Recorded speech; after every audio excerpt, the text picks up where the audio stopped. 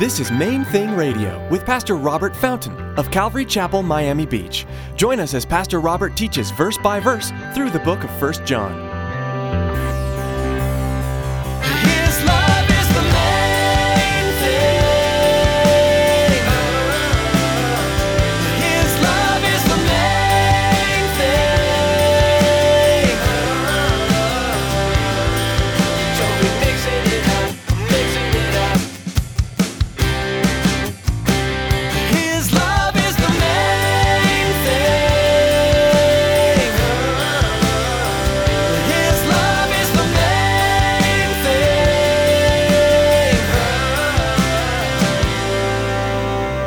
And he said, but I can't give it to the company. What do you want me, for real? What do you want me to do with it? I said, I don't know, throw a picnic for the guys, I guess.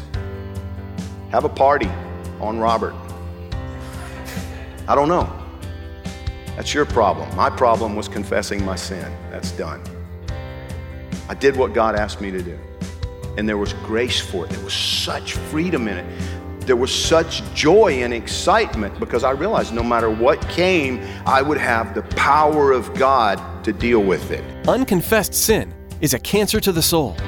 However, when we confess our sins and do what we can to make right a wrong that we have done, we no longer have to carry around guilt and shame. In fact, Pastor Robert teaches us today that because we are God's children, we can rely on the Lord's protection, power, and grace. Stick around after today's message from Pastor Robert. I have quite a bit of information that I'd like to share with you. Our web address, podcast subscription information, and our contact information. Now here's Pastor Robert with part 3 of today's message in 1 John chapter 2. His love is the main thing.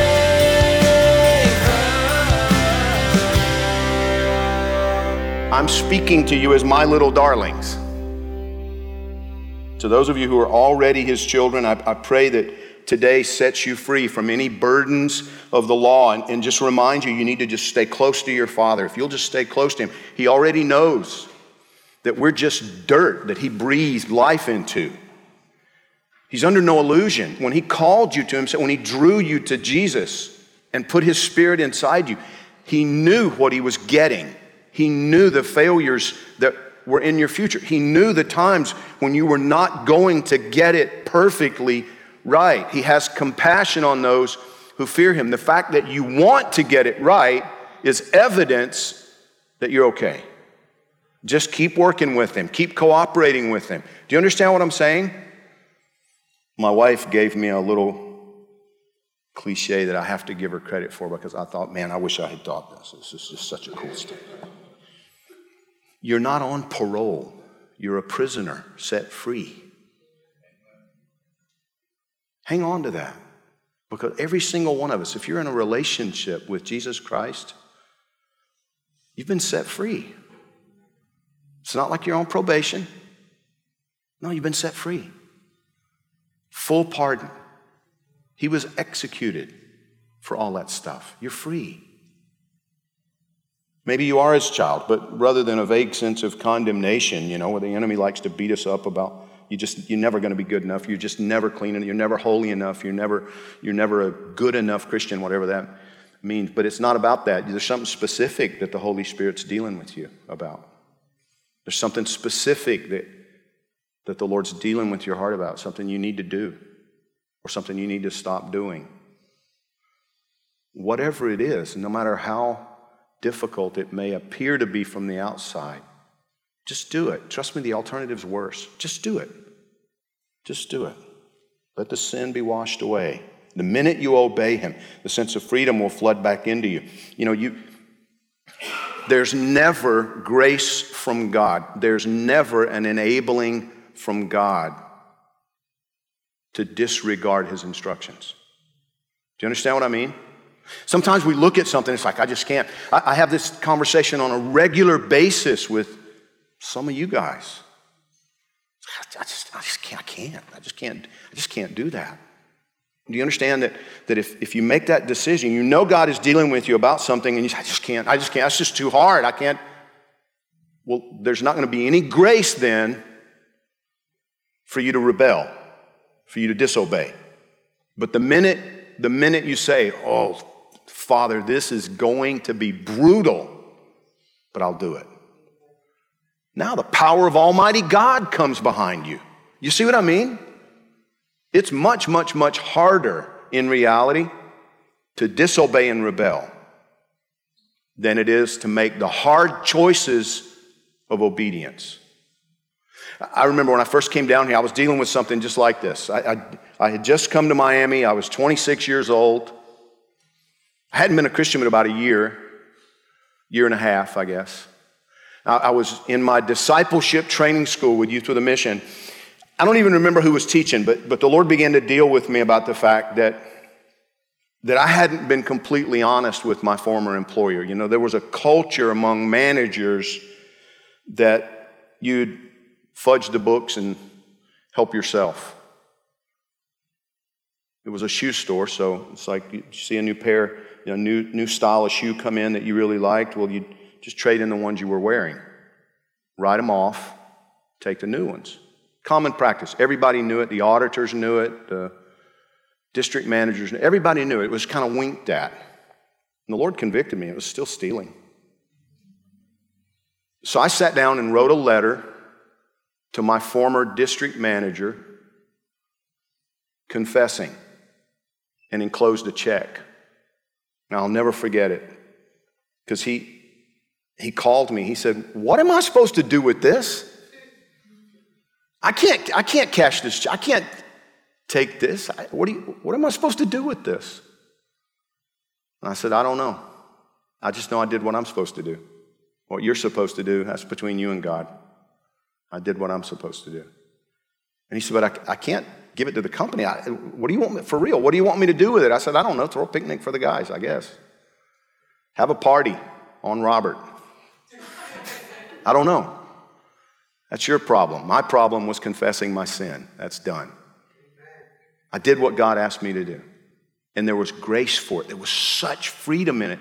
There was such joy and excitement because I realized no matter what came, I would have the power of God to deal with it. I did not have the power of God to continue in my guilt, in my shame, ignoring that conviction. Do you understand? I had a young lady, and I've shared this before, I'm closing. One day, and this is 10 years ago, or not quite, we were down in South Beach. I'd never seen this young woman before. It's her first time in the church. And I have, permission. She did a video, actually, for our anniversary, church anniversary a few years ago. But her name's Erica Bertelli. And Erica came walking forward, and she was crying, and she said, "Pastor, I don't know what to do because I'm pregnant and I've lost my legal status because my husband divorced me. I'm from Italy, so I can't work. I lost my job. What am I supposed to do, Pastor?" And she had come forward in the altar call to give her life to the Lord. And I said, "Well," and this was just one of those where I'm like, "Oh boy, this is really difficult." And I felt like the Lord just gave me peace. And I said, "Well, you've trusted the Lord Jesus today with your eternity. You need to trust him with all of your life. You need to go home to your family in Italy and have this baby and trust Jesus to be faithful to you." And you understand, I've been doing this a long time.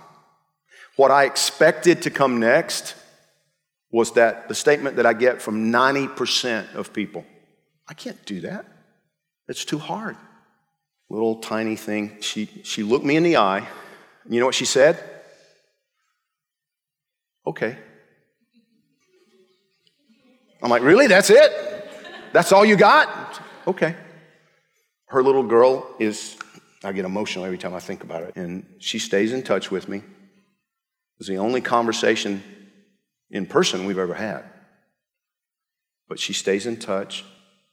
She did exactly what she said she was going to do.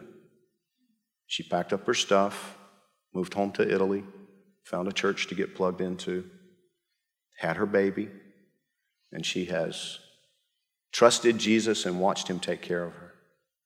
It's amazing to me because I've seen so many times when God wanted to do that in someone's life, but they said, oh, it's too hard. And so they missed the miracle. They missed out on what he wanted to do. You know, maybe you're not yet his child. Maybe you feel like an orphan looking through the window at a family who loves each other. They know they belong, and you're invited inside. That's why Jesus came. Your Father loves you just as much as he loves any child. And we've all come into the family the same way, by his invitation. See, he invites you to come and be washed inside, to come and be forgiven and set free, and to come and be changed by the power of God. His love is the main thing. His love is the main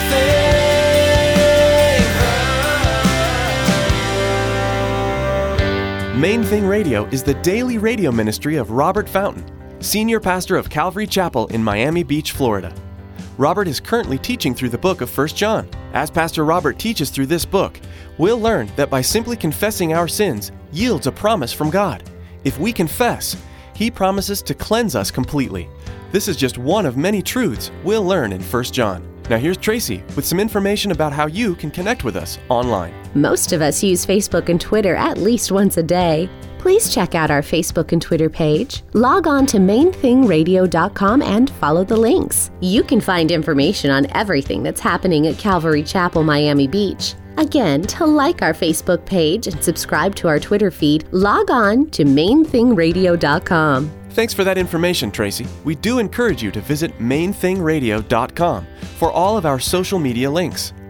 We'd like to ask that you prayerfully consider making a secure donation. Simply log on to mainthingradio.com and click on the donate button. And don't forget to join us again, same time, same place as Pastor Robert continues teaching through the book of 1 John, right here on Main Thing Radio.